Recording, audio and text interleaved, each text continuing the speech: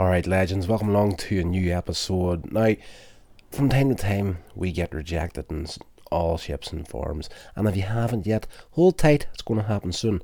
It's just an inevitable part of life. So in this episode, we're going to be talking about overcoming rejection, and I'm going to give you 5 powerful strategies for success. The first tip is to embrace your emotions. It's normal to feel hurt, disappointed, or even angry after facing rejection.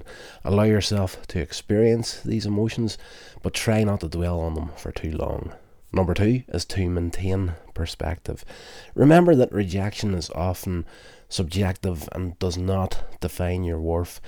Keep in mind that many successful people have faced rejection on their path to achievement. Number 3 is to learn from the experience.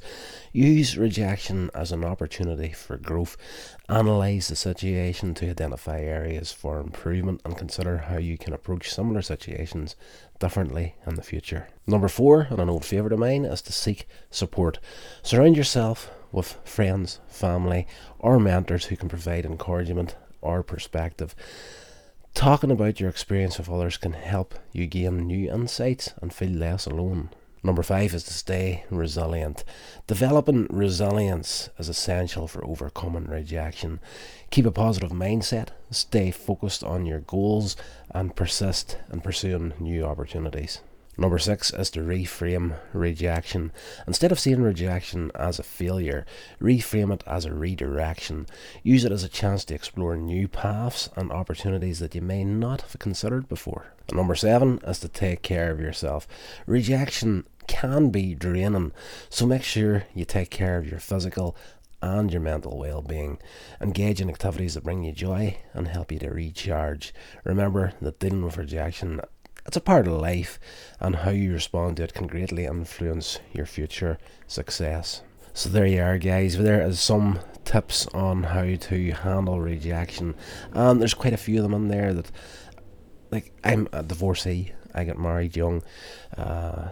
Me and my wife split up, and I took that whole situation to, do all this, reframe rejection, all that sort of stuff, but staying resilient came from that, and taking care of myself came from that as well. Whenever you get through a big rejection, something along the lines of a divorce, you really do start to look at yourself and think, ugh.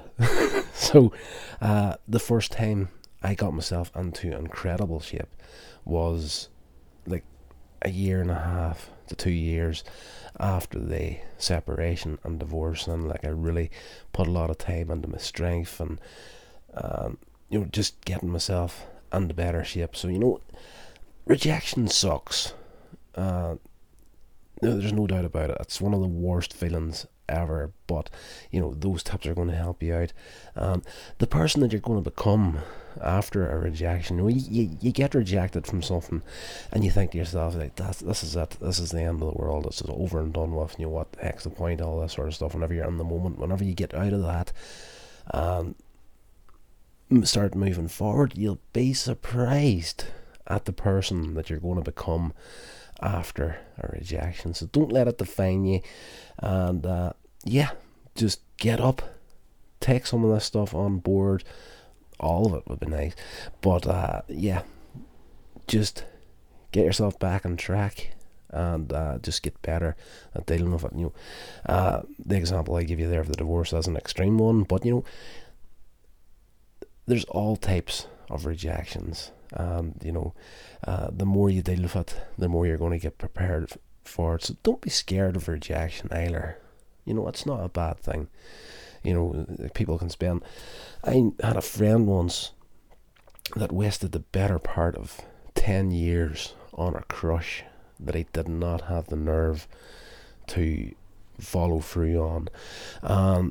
A few years down the line, after he had finally settled down, got himself a wife, and starting the family, house, all that sort of stuff, I actually ran into the girl that he had the crush on for the 10-year period, and I asked her, and I was like,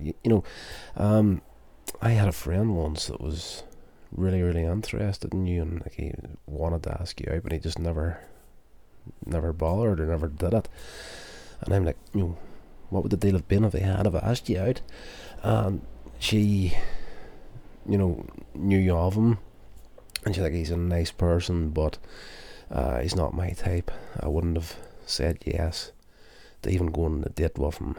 Is it good enough for hanging out as friends and whatnot, but that's as far as it goes. Now, if that guy had have had the nerve to take that rejection, there's 10 years down the toilet, and a crush, like a mad crush in that level, a rejection of that size can be devastating. But when you get your friend pulled out of that hole and get him on his feet again, he could have saved himself 10 years of not wondering what was going to happen. But it is what it is. Anyway, that's going to do it for this here episode, guys. Hope you enjoyed it. If you did, hit that like button, share it along, help me grow this channel.